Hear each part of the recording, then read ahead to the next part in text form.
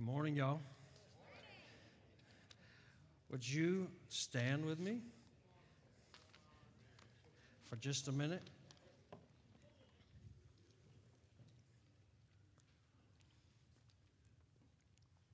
How many would really like for the Holy Spirit to encounter you this morning? Okay, let's ask Him right now. Father, we ask you in the name of Jesus that you would come and that you would encounter every heart with your living word, that you would, by your Holy Spirit, who is the teacher of the church, impart living words into us, into our hearts and our souls and our minds. And would you shape us, and would you let them explode inside of us and give us wisdom and understanding and passion and life and fire? Work in us, Lord. Conform us to the image of your Son even this morning. Do not let anyone escape here, Lord, without encountering your living word. Same online. Let them encounter the living word of Jesus this morning. And we thank you. Amen. If you want that, say amen. Have a seat. Colossians chapter 3 is where we've been for a little while. We'll see if we can get through that today. Don't look at your watch. Do you want a snack or a meal this morning? Snack or a meal? Okay. Let's go for it then. Let's go for it then. I'm not real good at snacks. Colossians 3. So what we've been talking about is preparing, doing our part to partner with the Lord in the building the atmosphere that He desires in this body that welcomes Him. We're being built together as living stones, right? Into a temple for God's permanent habitation, Ephesians 2, and 1 Peter also says the same kind of thing. So God is building us together into a habitation that He can permanently dwell in. And here's the deal. There's some kinds of atmospheres that the Father loves, and there's other kinds that He doesn't love. He doesn't love strife and division. He doesn't love carnality. He doesn't love pride, right? He resists those things. But there are certain things that He loves, and we want to give Him what He wants, right? Our mission and our goal and our purpose in Heart of the Father is to give God what He wants. It's not about giving us what we want first, right? Right? It's about giving God what He wants. So that's the question. Lord, what do you want? And so we're examining Scripture, and there's lots of different aspects of this, as you know. But here in Colossians chapter 3, I've chosen this passage, and there's three main points that I think are emphasized in here that I want to talk about.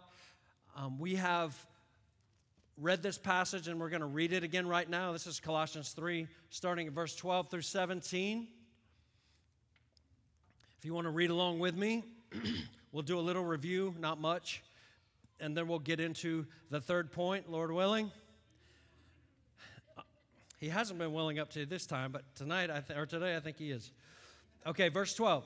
So as those who have been chosen of God, holy and beloved, put on a heart of compassion, kindness, humility, gentleness, and patience, bearing with one another and forgiving each other, whoever has a complaint against anyone. Just as the Lord forgave you, so also should you. Wow. Beyond all these things, put on love, which is the perfect bond of unity, or it's the bond of perfection. Love is the bond that brings us to maturity in Christ. And without it, we don't arrive there. Verse 15, let the peace of Christ rule in your hearts. Be the umpire, make the calls in relationships to which indeed you are called in one body, and be thankful. Those verses encompass point number one. Anybody remember what point number one? What kind of atmosphere are we building here? What is the first thing we talked about? I know it's been a few weeks, so we'll give you a pass on this. Anybody? Treasure each other. Okay, this is different than tolerate each other. This is treasuring each other. This is real biblical love. Because the example that we have of loving one another, right, is Jesus' prayer in John 17. He's getting ready to walk out of that room and go to Gethsemane and be crucified. And what's on Jesus' mind? Father, I pray that they will be one, even as you and I are one. What? Our oneness is supposed to mirror to the world what it's like to be in the Trinity. That's phenomenal. That's phenomenal. That's a lot different than just a little surface, how you doing, and looking at the back of somebody's head. It really is. And we're moving in that direction. So, y'all, I just want to say how happy I am and how proud, in the good sense of that word, I am to be part of this body. Like, I mean that. I see this happening every day in this body where people are really going out there, reaching out, loving in deep and meaningful ways. It's beautiful to see. It is the Holy Spirit. That is just as much the Holy Spirit moving as a healing revival where 1,000 people get healed. That is the Holy Spirit moving. Come on, that was pretty weak. That's a miracle.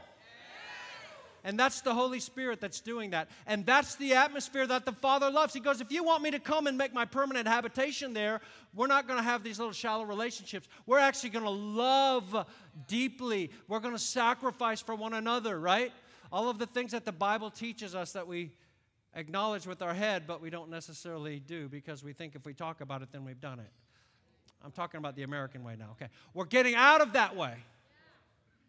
And we're going to give God what He wants. So, treasure each other. Verse 16 is point number 2, and I could go on this for a long time. I'm going to resist that temptation.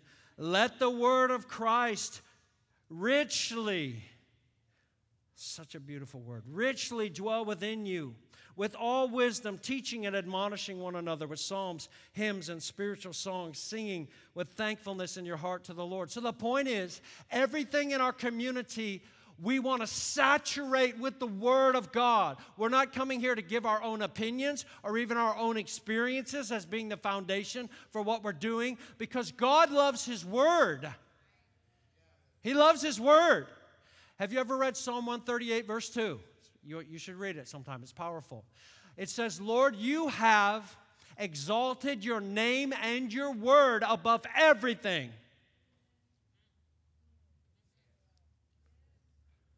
That's powerful. He loves His word, and He abides where His word is honored and treasured and cherished and believed and acted on and obeyed. So we want everything to be permeated. This is why, guys, do you appreciate the worship here? They're singing the Bible. We're singing God's word back to Him, and He loves to hear that. This is an atmosphere that the Father loves. We're going to keep putting it out there. We're going to preach this word day in and day out. We're going to live this word day in and day out. This is the standard of truth that God has given us. And this is the only true, full, and accurate revelation of who God is. We can read about experiences, and all of that might be helpful, but this is the authoritative. God's autobiography is the thing that tells us what He really is like and what His ways are. I'm going to move on. Point number 3 is verse 17. And here it is.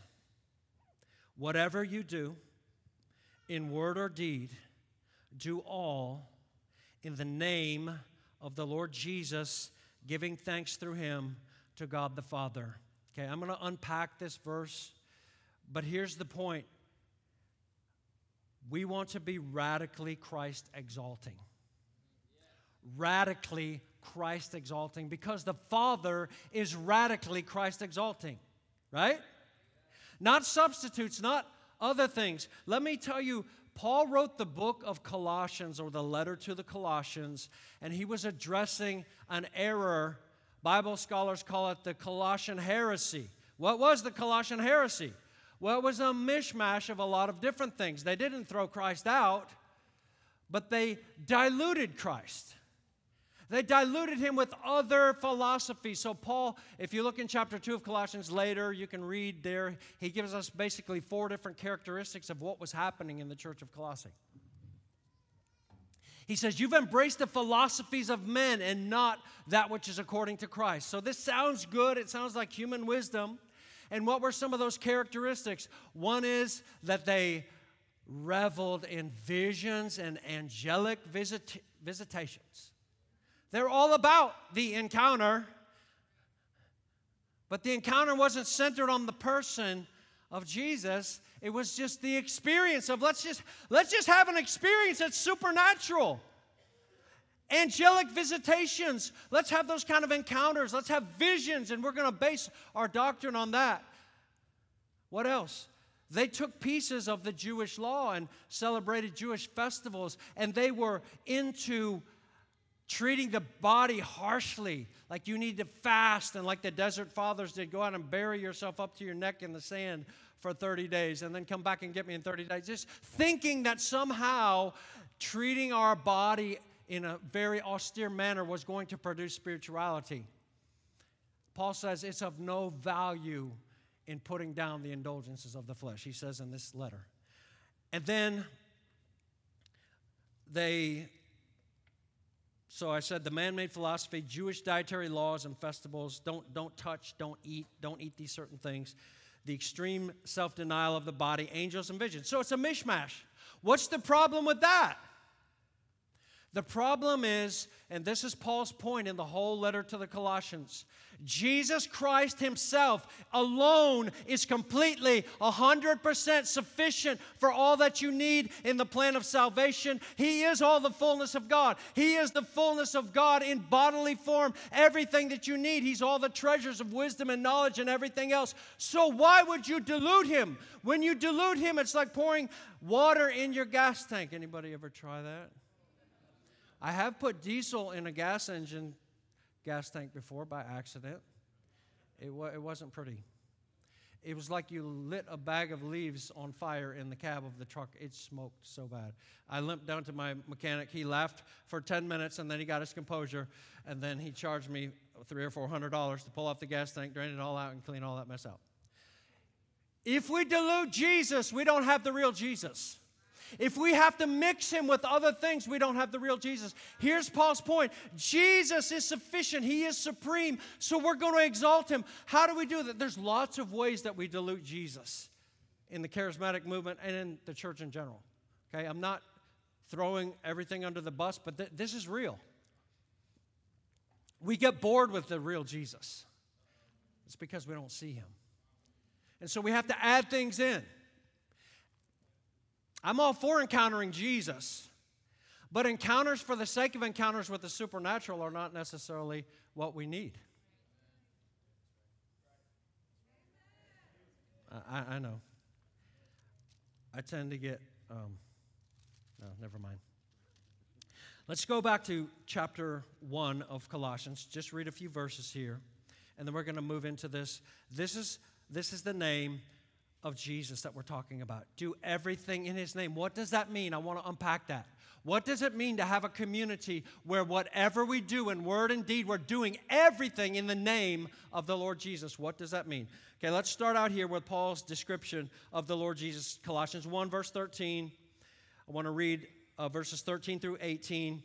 For he rescued us. He rescued us from the domain of darkness and transferred us into the kingdom of his beloved Son. See, the beloved Son, the Father delights in him, in whom we have redemption, the forgiveness of sins. He is the image of the invisible God. He's the perfect representation of God in the flesh. He's the firstborn of all creation. That doesn't mean he was created. Firstborn means that he has the highest authority. Did you know in Psalm 89, David is called the firstborn, even though he was the lastborn in his family?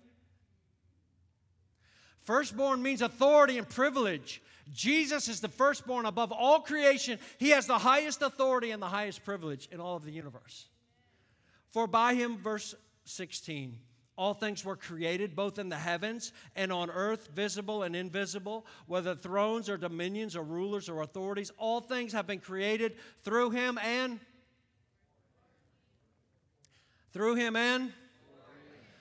for him. So are you telling me that everything that was made with the purpose and intent that it be pleasing to Jesus? Is that what you're telling me? Are you telling me that everything that was made, whether creature or Grand Canyon or mountains or volcanoes or lakes or oceans? Are you telling me that everything that was made for the purpose of pleasing Jesus? Are you telling me that every person that was created for the purpose of pleasing and honoring Jesus? That's pretty high honor, right? Verse 17, He is before all things, and in Him all things hold together. And then, hold on to your seat. Verse 18, this is so powerful. He is also the head of the body, the church. And He is the beginning, the firstborn from the dead, so that He Himself will come to have first place in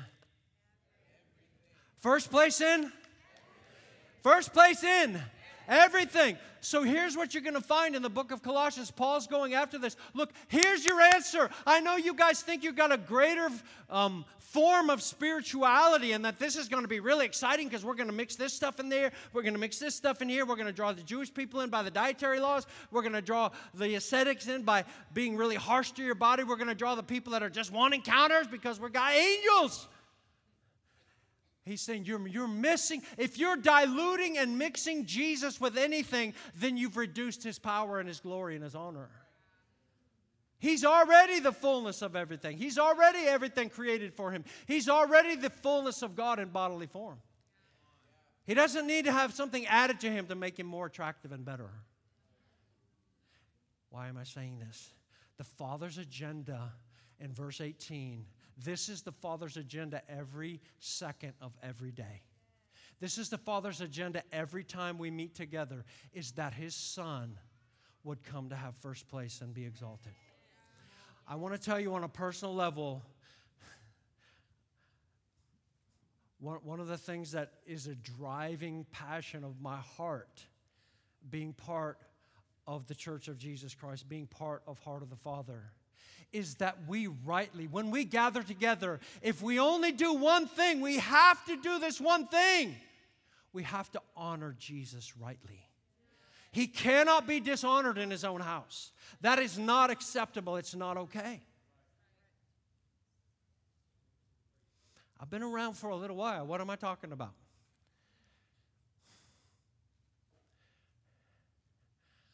It grieves me to no end when other things are honored, extolled, and delighted in by the people of God more than Jesus Himself. There's lots of times I've been in church services and conferences where I just wanted to run out and scream or vomit. Is it okay if I'm just honest and edgy? Can I just tell you what I really feel in my heart?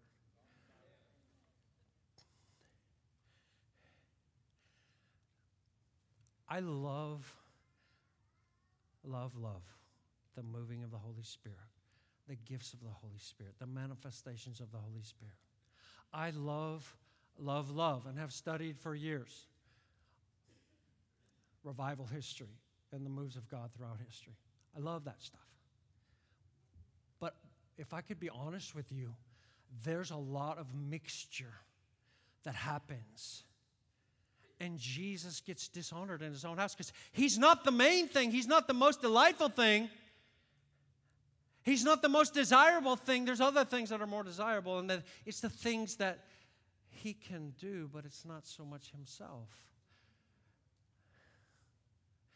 Can I just tell you something? I'm not throwing any stones or any rocks. I've just had this thing going on in my heart recently, like, you know what, I'm just going to lay things out on the table and just tell the truth, and let's just let it hit the fan, if it hits the fan. And then let's deal with it. Because if we can't do that, then I don't think that we're real family, and we are real family. I get grieved when there is someone that's especially gifted, let's just say in the word of knowledge or in prophetic kind of gifting. Here's what I've observed over and over again, not just in Lakeland, but when I lived in Tulsa, Rhema, same thing. It's all over. Somebody's using the word of knowledge. They've got the microphone. They're walking around, seeing who the Lord might call out. Okay, let's just worship the Lord. I don't know how many times I've observed this, but it's a lot. Okay, and everybody's like,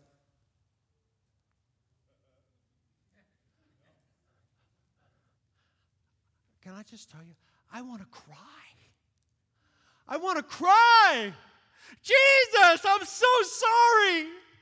I'm so sorry that you're not enough, that we have to be entertained by you. I'm so sorry that somebody that you gave a gift to now has become the focal point that we're all so excited about. That grieves me. It makes me want to cry. Sometimes it makes me want to vomit. When I was at Rhema, this is what they teach in Bible college. Like, I'm so sorry. I'm so sorry if you're in Bible college and this is what they taught you, because it's a lie. It's false. You hang around people and rub shoulders with them who have influence, because by doing so, they might notice you and then they might be able to give you influence.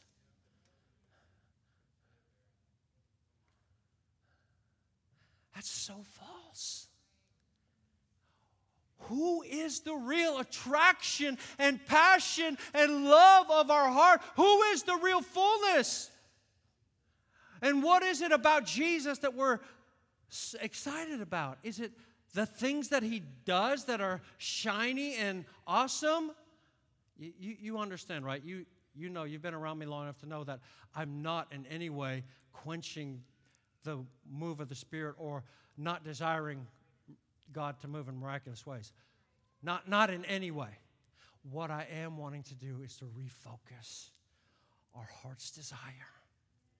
Doing everything in the name of the Lord Jesus. One of the things that means is rightly honoring and recognizing him in everything that we do, in everything that we say. And Paul uses this word, the Greek word for everything, repeatedly throughout this book in reference to Jesus, because he's telling these people, you guys are trying to make up and add all of these things to Jesus like he's not sufficient. He's like, the reason you don't see him as sufficient and supremely desirable is because you don't see him right. And so the cure for our ills as believers today, when we're bored in the charismatic movement, we're bored with Jesus. I'm using very broad terms. I'm not saying you.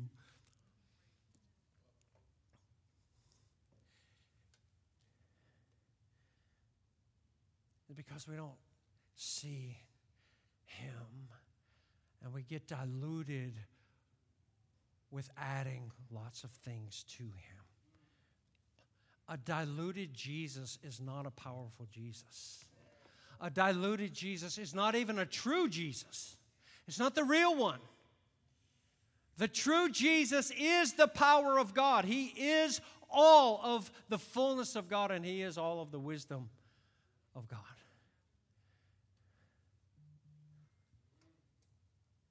You guys, are you doing okay? Are you okay with me getting a little edgy and just venting a little bit? This has grieved me for decades. This kind of stuff. It grieves me, I'll be honest with you. Makes me want to cry. And in this house, by the grace of God, Jesus is going to be the supreme attraction. Regardless of what he does. And people, look, listen to me. The water is rising. God's doing some things, and I'm not going to be surprised at all if, like, he blows our mind. I'm for real. But whatever he does, he's still going to be the main attraction and focus. If he sends a band of angels in here, and they come in here and kick the band out of the instruments, and they start playing up here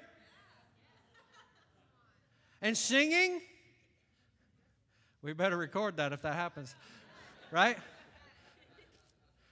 Jesus is still going to be the exalted center. He's the blazing fire. That is the passion inside of our soul. Why? That's the Father loves him.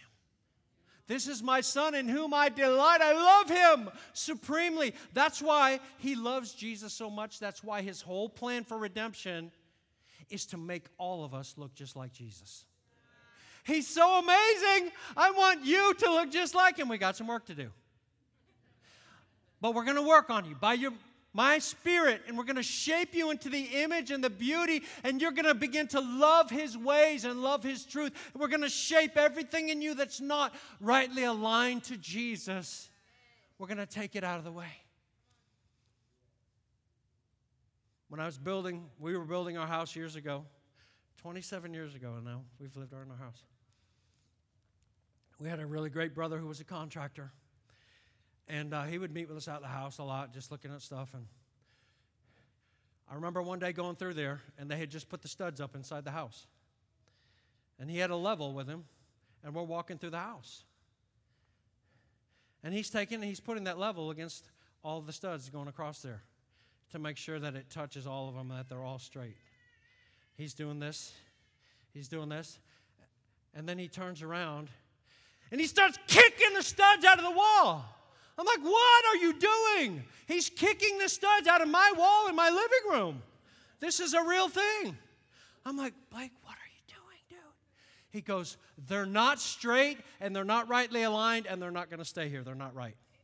He gets the framing guy, and he comes over there. He says, look, this is not right. You see that? That's not acceptable.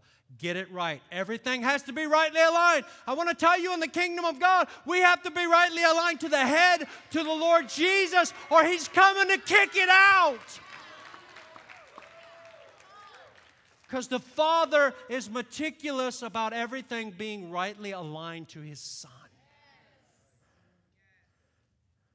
To everything. Look at verse 17 again. So good. Colossians 3:17. Whatever you do, word or deed, do all in the name of the Lord Jesus, giving thanks through him to God the Father. This is a great... So I'm a word guy, and I like to look at the Greek text and all of that. But here's how it would read. If you read Greek, here's how you would read it in your Greek New Testament. The sentence starts with the word everything. That means that word is emphasized. It would read like this: everything, whatever you do, word or deed, everything in the name of the Lord Jesus. That's how it reads. What's the emphasis in that verse? Everything. Go back to verse 11. Look at the end of that verse. But Christ is all in all. Same word, everything. Christ is everything and in everything.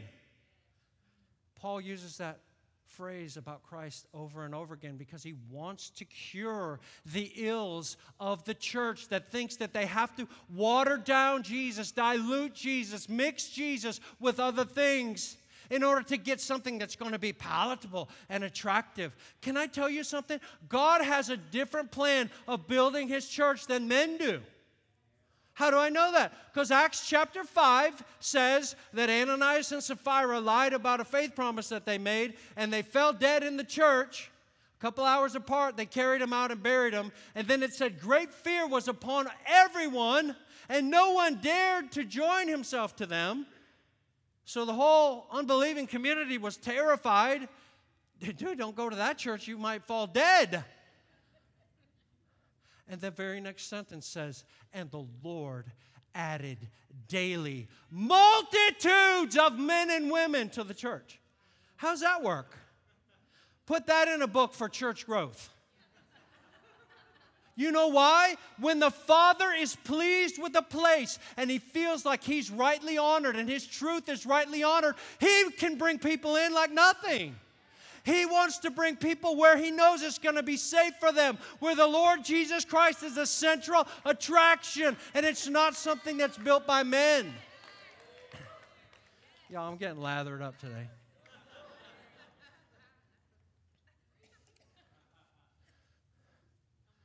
Jesus as the center. Everything, everything, everything, whatever you do, word or deed, do all in the name. What does that mean to do it in the name of Jesus? Like when you take a bite to eat and you sit down at your dinner, in the name of Jesus. In the name of Jesus. Is that what it's talking about? What does it mean to do something in the name of Jesus? Is it just saying the words? I want to submit to you, it is recognizing who He is. Because in the Bible, as you know, name signifies someone's character. It signifies, in God's case, His glory, His majesty, His attributes. So to do things in the name of the Lord Jesus is to rightly recognize Him for who He really is in His fullness and act accordingly. So if you're doing something in the name of Jesus, you don't lie to people. You don't lie on your income tax. You don't cheat on your spouse. You don't slander people. Come on. You can't do that in the name of Jesus.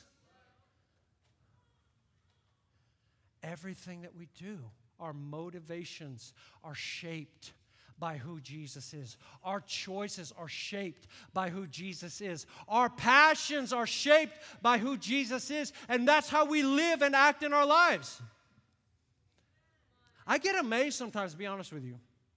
I was talking with a friend this last week, and we were just talking about marital issues and different things. And he made the comment, I don't see how people cannot be afraid to do that stuff. And we got into this conversation about the fear of the Lord. It's because, like the Bible says, there's no fear of the Lord before their eyes. Like, they don't think this is part of doing everything in the name of the Lord Jesus. Because one day, every one of us, Paul said it was him, so that includes us, we're all going to stand before the judgment seat of Christ to be judged on what we did and what we said. Jesus said every idle word that you say is going to come under judgment on that day, Matthew 12:37. Makes me want to put a big leash right around there and just, no, don't say that. That informs the way that we live. The way that we treat each other. Do you know the Bible specifically says this? Masters, treat your servants well because you know you have a master in heaven and you're going to give account. Everything in all of our life and our relationships, part of doing things in the name of the Lord Jesus. You go, well, I don't like that. That's fearful. No, this is reality. The Son of God is the standard, and He is the one who sets the rules, and every person who's ever lived will be judged through Him. Does the Bible teach that, or did I make that up? Okay. Maybe we need to go to those verses, but we won't. Everything that you do it in the name of the Lord. So what is His name? It's the fullness of His character. This is how we live now, under the banner and the shadow of the greatness of Jesus. His greatness shapes our loves, our pursuits, our motives, our choices, and our actions. His glory and His supremacy swallow up every category of our lives. I'm telling you, this is what the Father wants. Every category of our, this is so much different than we go and we attend a church on Sunday and we go there and get our little spiritual snack. It's more than a snack today. And then we're good to go for the rest of the week and we can go live our life the way we want. That's not what He's talking about. He wants a people. The Father wants to dwell in the midst of a people who are intentional and passionate about every part of their life being rightly aligned and conformed to who Jesus is. What if we honored Jesus like that? Do you think we would have to plead with God to come and to move by His Spirit in our midst?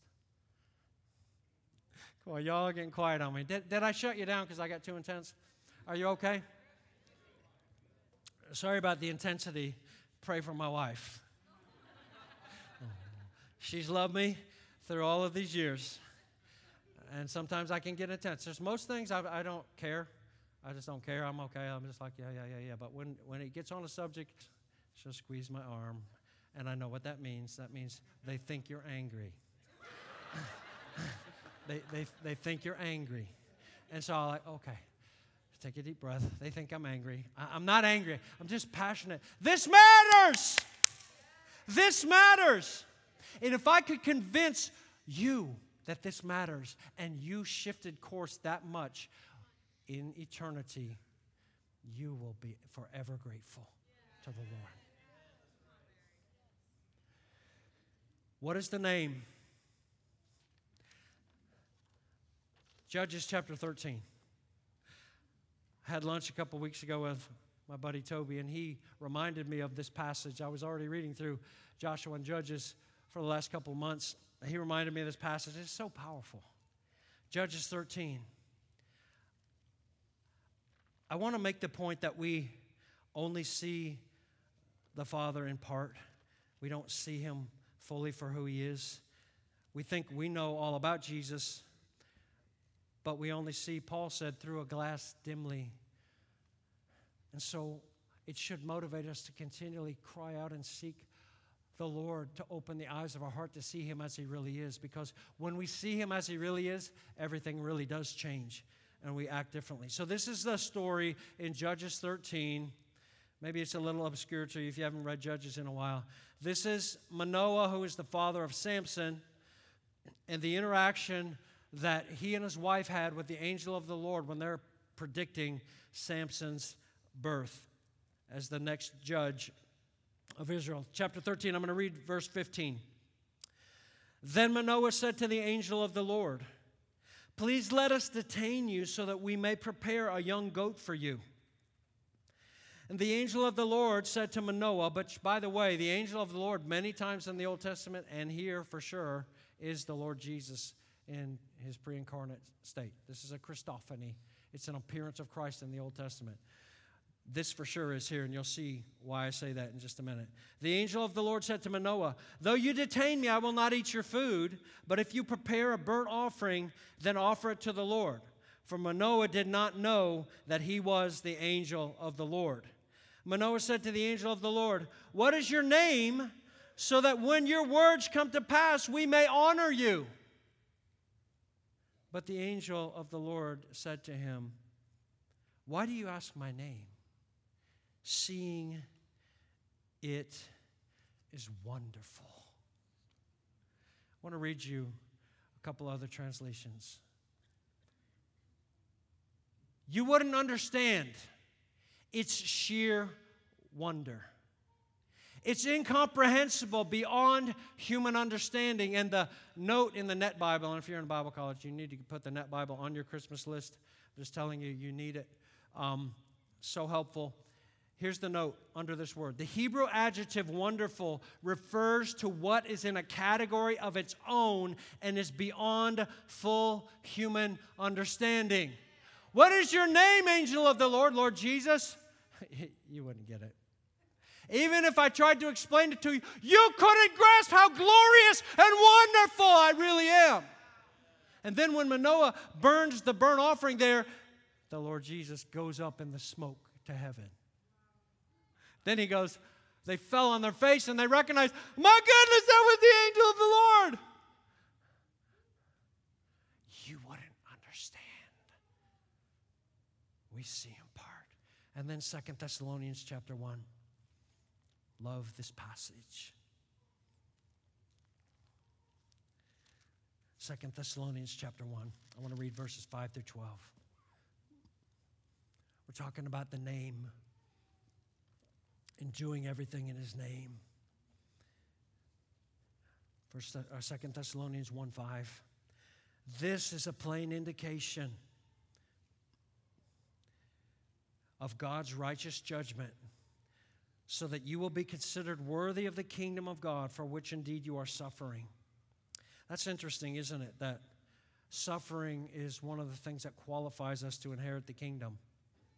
How many want to throw this passage out right now? You want to just tear that up? It's really true. We will reign with him, right? Romans 8 says, if we suffer with him, we will. So this is part of the thing. Our theology of suffering in America is really poor. The reality is God uses suffering to perfect us and to make us worthy of his kingdom.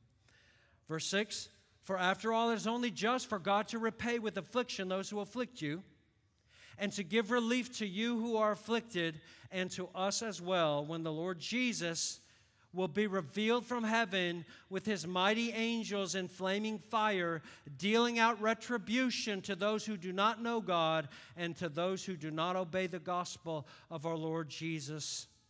These will pay the penalty. Notice this, verse 9. These will pay the penalty of eternal destruction away from the presence of the Lord and from the glory of his power.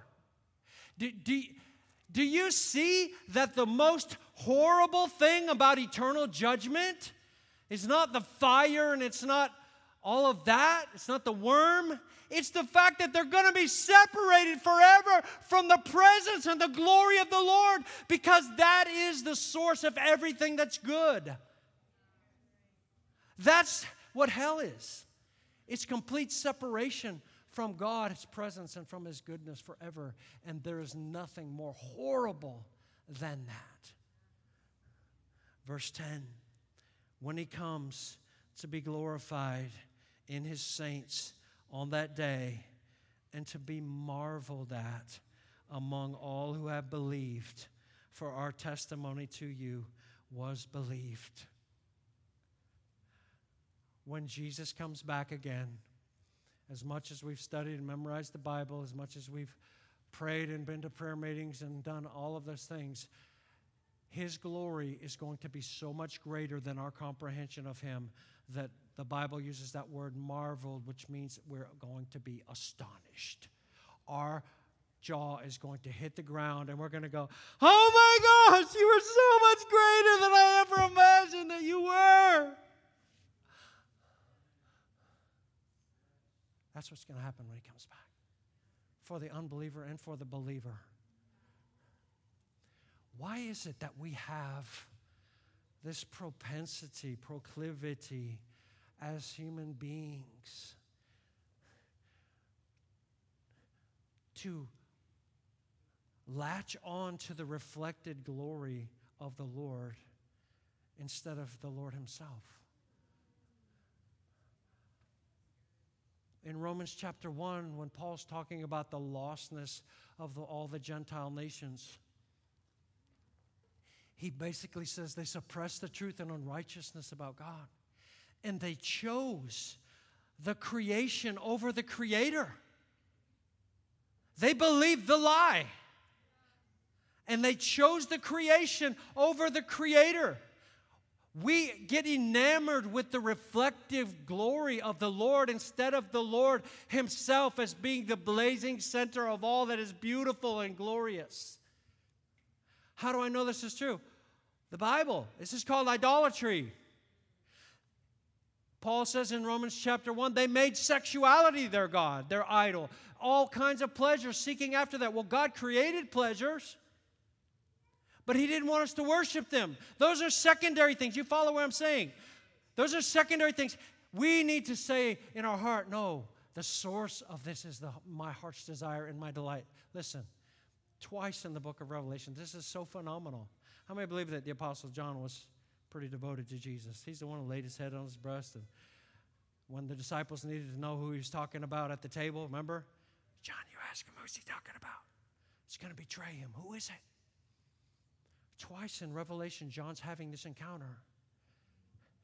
He's before an angel who's telling him what's going on.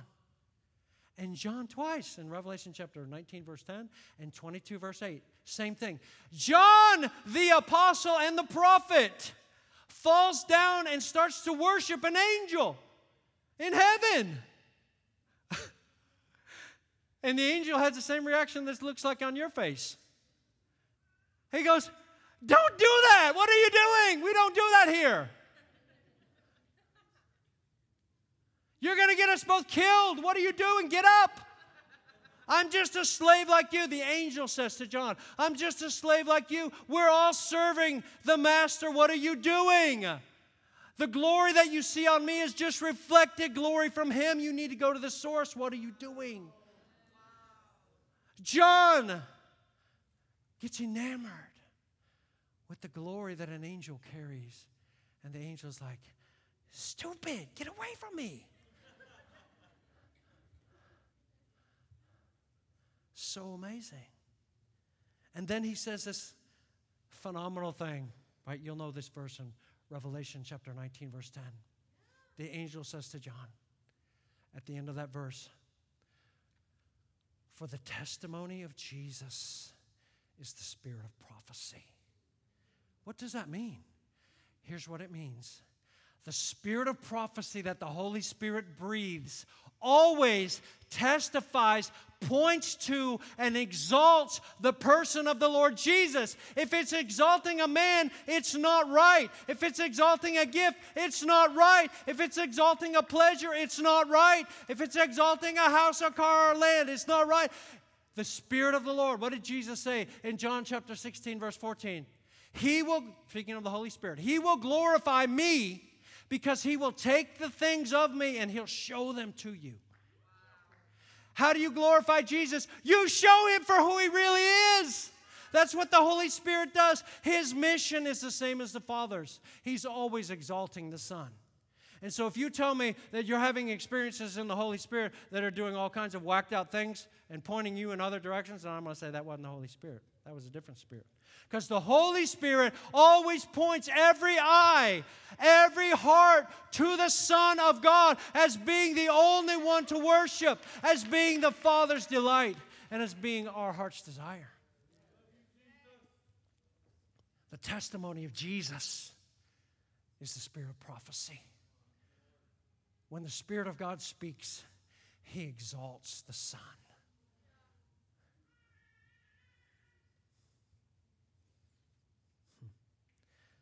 I wrote down here, true slaves don't allow other slaves to worship them.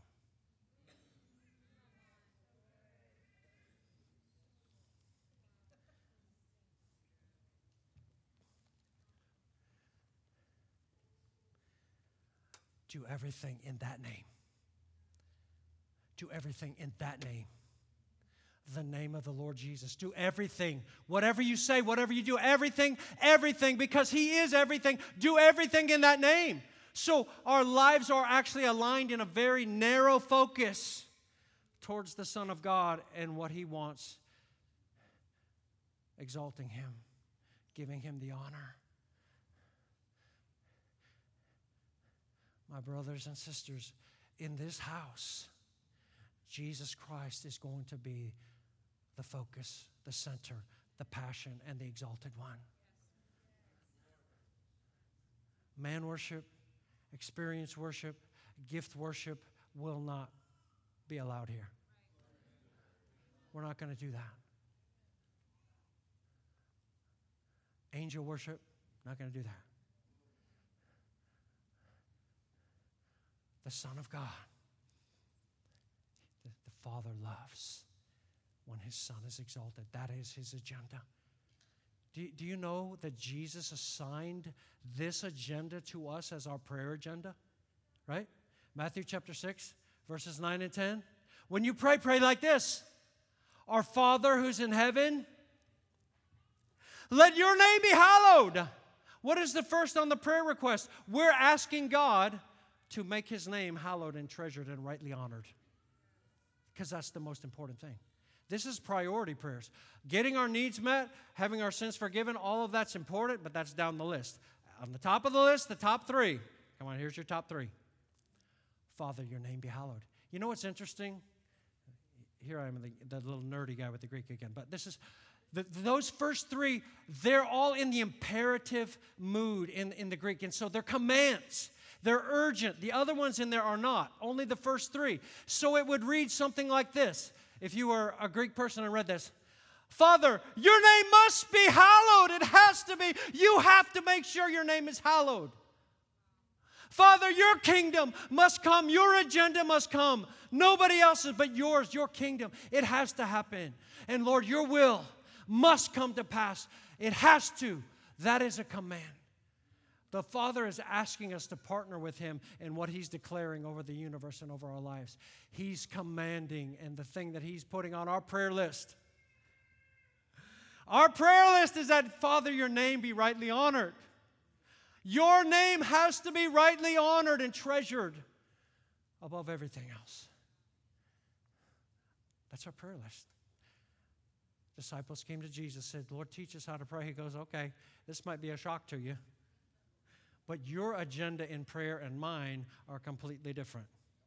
You're about, God, help me with my job, help me with my car. I'm not saying that's illegitimate.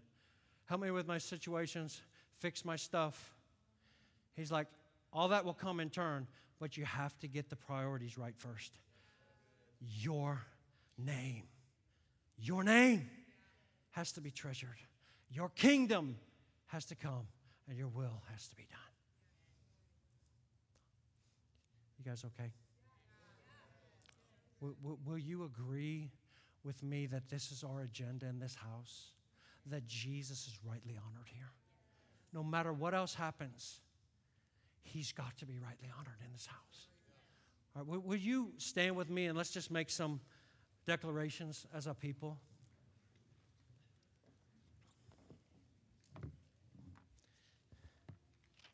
Let's make some declarations. Say this with me. Father, in this house, Jesus will be exalted. Jesus will be the center. Jesus will be rightly honored. Jesus will be our true treasure. And nothing else. We will not try to dilute Him. We will not add things to Him. We will exalt Him in our midst and in this body. Father, in this house, I will exalt Jesus in the way that I worship, in the way that I pray, in the way that I live my life. I want Jesus to be rightly honored. Jesus is my Lord. He is supreme. He is above everything else. And His agenda is what I seek. Father, in this house, you will have a people that is centered and passionate about your Son. Amen. Amen. Amen. Hallelujah. Hallelujah. Thank you. Praise the Lord.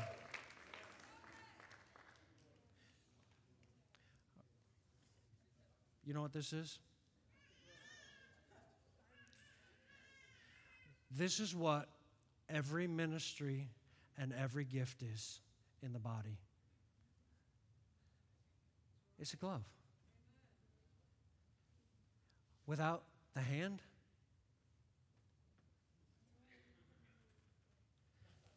why is it that we always want to have a selfie with the glove?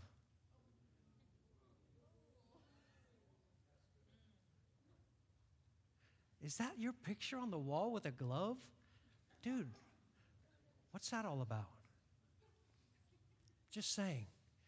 There is a line for rightly appreciating and honoring, but it's not the line of worship. It's not the line of obsession. At the end of the day, every gift, and you all carry gifts. We all have our deposit of grace. We all need each other. At the end of the day, when we stand before Jesus, we're going to get rewarded for one thing. That is faithfulness to what the Son of God told us to do. And we're going to realize that everything that we had or that every person had, regardless of how stellar and spectacular it seemed like they were, was just lifeless without the hand of the Son of God inside.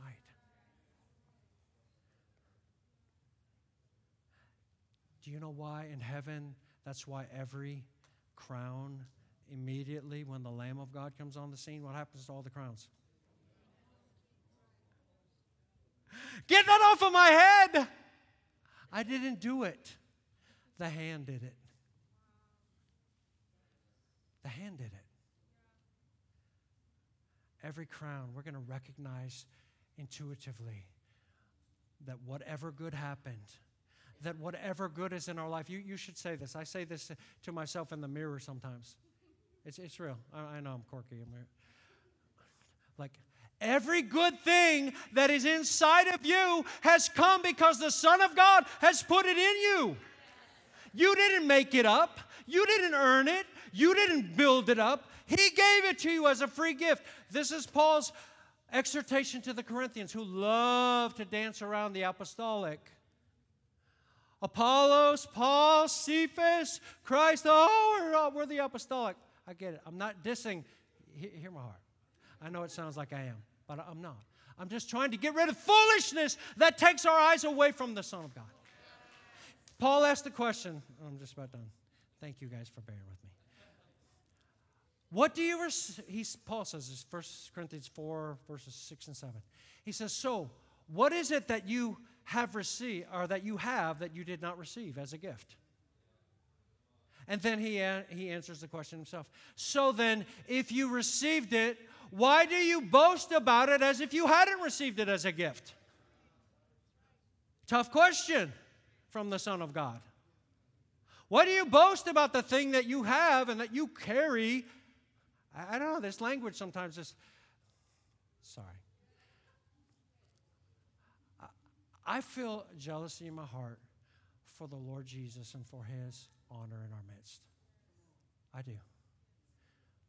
But here's the issue. We need to recognize, in the history of revivals, people has just been littered with all kinds of garbage. Even though the gifts and the power of God were real, there was so much junk. And my heart is, Lord, bring your glory, bring your power, bring the sweeping move of your Spirit, but let us be a pure people whose hearts are really about you, where we're not going to fall down and worship a person or a gift or an angel or a phenomenon or whatever. We're going to worship you and recognize that every good thing that happens, it came because there was a hand in the glove. The stinking glove is nothing without Him. Apart from me, you can do nothing. I'm closing with this. We had a music group when I was at Rhema in Tulsa. There was a spoof music group called the Trumpets of Zion. And they were actually pretty good musicians. But they would play little different spoof songs. And, you know, the people would cheer. And the guy who was the lead singer, you know, this Elvis thing, and he had the microphone up there, and he, thank you very much. And then he said this phrase, and it stuck with me. He was just obviously spoofing, but he said, thank you very much. We want to give God some of the glory. And I thought, oh my goodness, that's exactly what we do. That's exactly what we do. And at the end of the day, just saying, no, we're going to give God all of the glory. Amen.